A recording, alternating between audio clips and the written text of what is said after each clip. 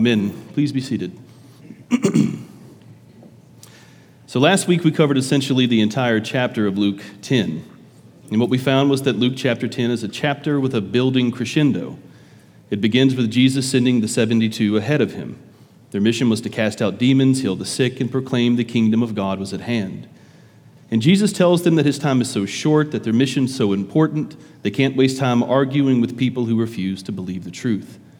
At this point, if people in those towns refused to believe what they'd seen Jesus do and heard him say, there was no argument, no proof that would convince them. Jesus was literally walking towards Jerusalem. He was walking towards his crucifixion, and he had no time to waste. After the opening of Luke 10, it transitions into one of the most well-known parables in the Bible. But we said that the parable of the Good Samaritan wasn't just a generalized moral tale about helping the less fortunate. The parable of the Good Samaritan wasn't just the random musings of Jesus talking about charity and altruism. No. We said that the parable of the Good Samaritan was best understood in the preceding context of Luke chapter 10. I think the reason that Jesus uses a Samaritan as the good guy in his parable, the reason that he shows a priest and a Levite pass by, is because Jesus was describing the kingdom of God and the kind of people who would reside in it. And in that parable, we see that someone like a Samaritan could embody all of the qualities of a righteous person. The parable shows a Samaritan as someone who is capable of embodying all of the qualities of those who have the life of God in them. And we said that just sounds obvious to us. That just sounds like the gospel. But we must understand what a seismic shift in thinking that would have been for almost any Jew who heard it. The kingdom of God and those who reside in it was not about your bloodline. It was not about your family pedigree or your standing in the religious community. It wasn't even about the number or the severity of the sins you've committed. It was about repentance of those sins, the forgiveness of those sins. Being in the Messiah's kingdom was about receiving the very life of the Messiah himself. Luke 10 begins with a strong sense of urgency, and by the time we reach the parable of the Good Samaritan, the tone and the pacing of the story have accelerated, and you can tell that the story is building towards something even bigger. And building upon that incredible parable, you have the capstone of Luke 10, the story of Mary and Martha. And this is where I did my best to choose my words carefully. I said that it was the building progression of Luke 10 that made it very hard for me to see that story of Mary and Martha as a disconnected story about our priorities and how easily they can be misplaced. The story of Mary and Martha couldn't just be an object lesson about the balance between practicality and spirituality. If it were, then it shared almost no relationship with the rest of Luke 10, and that would be very unusual. So there must have been some connection with the rest of the chapter. But if the story of Mary and Martha related to the rest of Luke 10, you would think that the story of Mary and Martha would continue to build the tension in the drama that was found earlier in the chapter. And at first glance, the story of Mary and Martha certainly doesn't feel that way. It doesn't feel like a paradigm shift has occurred or people's minds are being blown.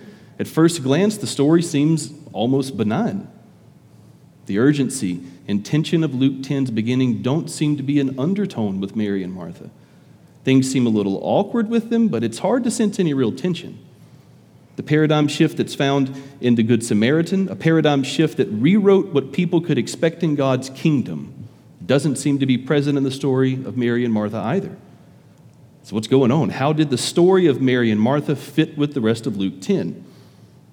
Well, remember we said, I think the story of Mary and Martha fits with the rest of the chapter because it's every bit as radical and culturally charged as the parable of the Good Samaritan. I think in the story of Mary and Martha, Jesus speaks about changes and concepts that are so radical that those who first heard them must have been shocked and amazed that Jesus was saying something like this at all. You see, I think the real underlying tension between Mary and Martha had very little to do with Martha needing help in the kitchen. I think the real tension and drama of the story was that Mary was engaged in an activity that was exclusively reserved for men. Mary was doing something that only men did and was seated in a place where only men should be. I pointed out that in that time, houses themselves were divided into male and female spaces. The roles of men and women, their expectations, were also very clearly defined.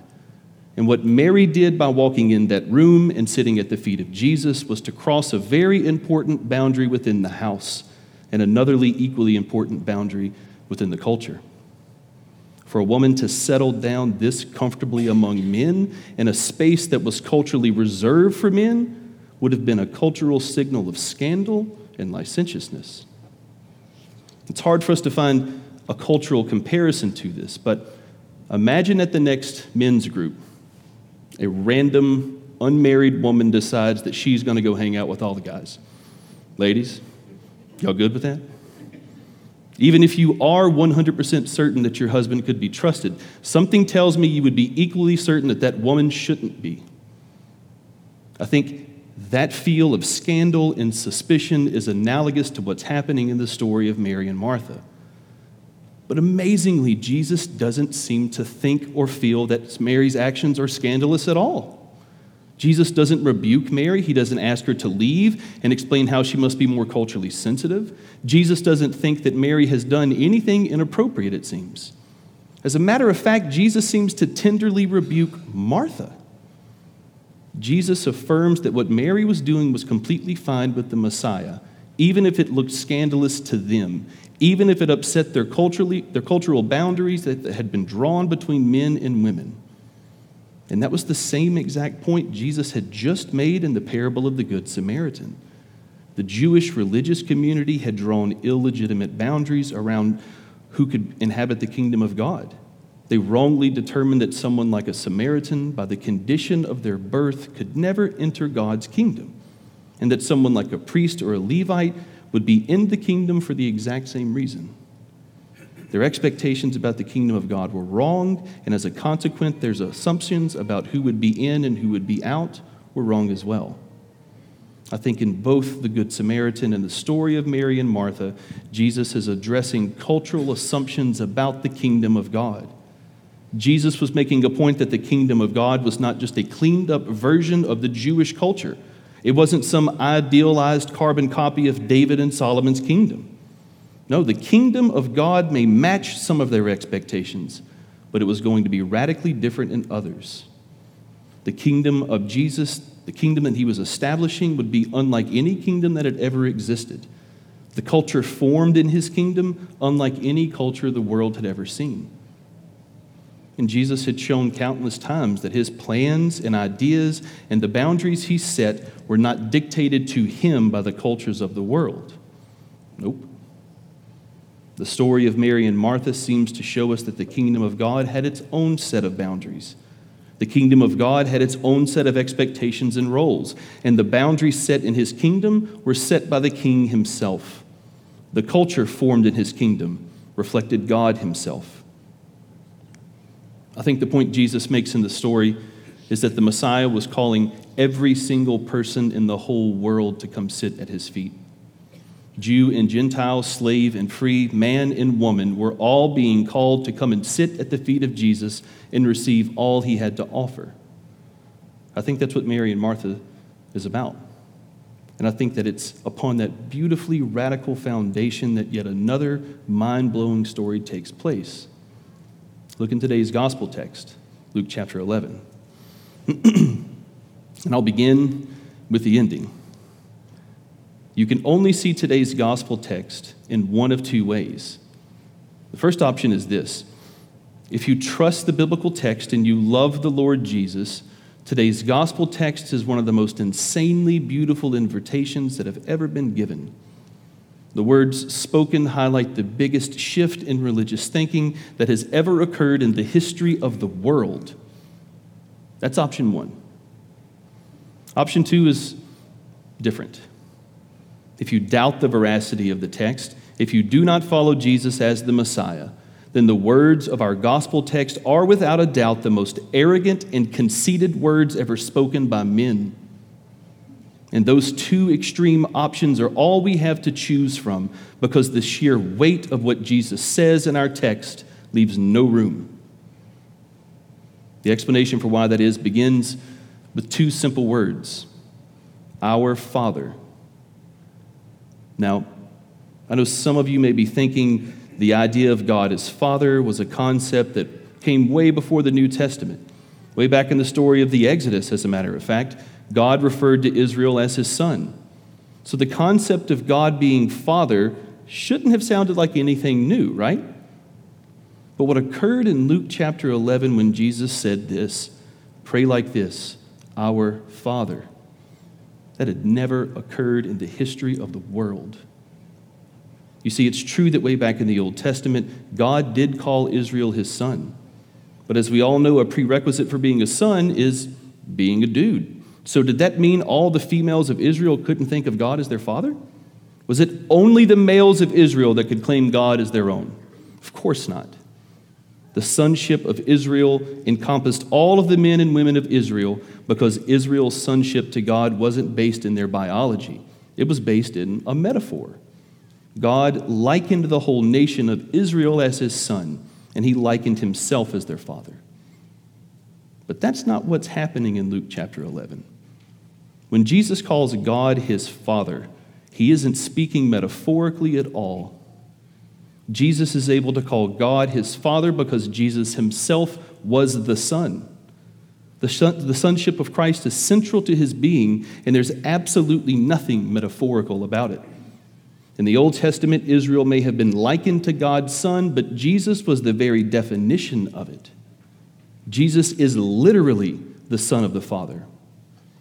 So when Jesus, the Son of the Father, tells the disciples that they should pray like this, our Father, Jesus is including himself in the word our. He's telling his disciples that they can call God their Father just like he does. He's telling his disciples that just as the Son calls upon his Father, they can as well, and in the same way. Jesus is telling his disciples that the day of metaphor is over, the day of analogy and approximation are done. Jesus is inaugurating something brand spanking new.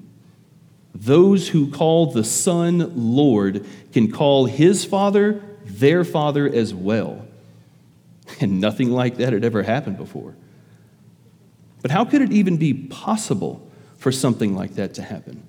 How could it be possible that mortal, fallen human beings could ever dare speak those words? Jesus could do it easily. Jesus can call the Father his Father because Jesus is the literal Son of the Father. Jesus is co-eternal with the Father. Jesus is perfect like the Father. He's uncreated like the Father. He's divine in the exact same way as the Father. But we are none of those things. So how in the world can we do this? How could we dare speak such brazen words? Words that locate us on the exact same relational level as the eternal Son of God. I think Jesus addresses that exact question in verse 13. He says this, if you then, who are evil, know how to give good gifts to your children, how much more will the Heavenly Father give the Holy Spirit to those who ask him? In Luke 11, we talked about the Father and the Son. We've talked about disciples and Israel. There's a story about boldness and persistence with a weird word, impudence. I've never heard that one. There's commands to seek and you'll find, knock and doors shall be opened. But then in verse 13, Jesus mentions the Holy Spirit. And on the surface, the entrance of the Holy Spirit into the story feels like I'm getting T-boned at an intersection. It just came out of nowhere for me. I mean, Jesus was talking about being able to call his Father our Father, and now all of a sudden we're talking about the Holy Spirit? What's that got to do with anything? What's one have to do with the other? Well, in short, everything. There's a lot we could say this morning about receiving the Holy Spirit, a lot we could unpack, but I'll narrow it down to just one thing. Whatever else happens when you receive the Holy Spirit, know this. All that Jesus has, all that he won, all that belongs to him, all that he is, becomes yours when you receive the Holy Spirit. What's his is now yours. What's yours is now his. Jesus takes our shame, our sin, and even our death and makes them his own. And in return for our garbage, he gives us new hearts. He gives us new lives. We are birthed again by the Spirit into a brand new family, a divine family, a family where Jesus is our groom and his Father is ours as well.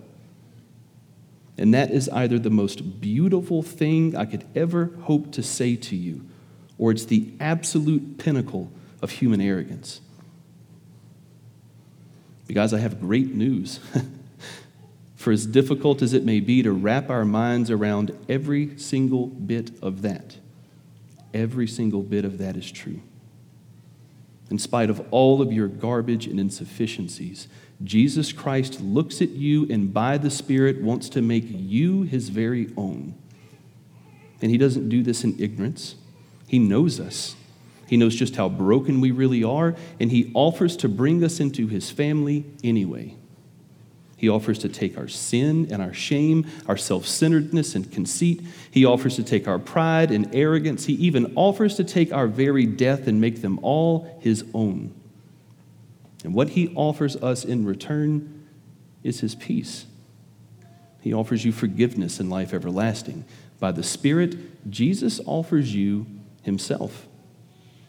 And in receiving him and being wed to him, calling his Father yours, is only natural.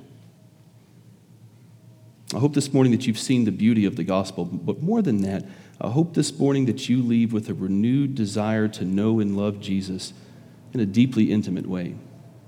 He loves you. He's made you for himself, and he calls you this day to come home to him, to live with him as his bride, to live in his Father's house as sons and daughters of the Father himself. Amen.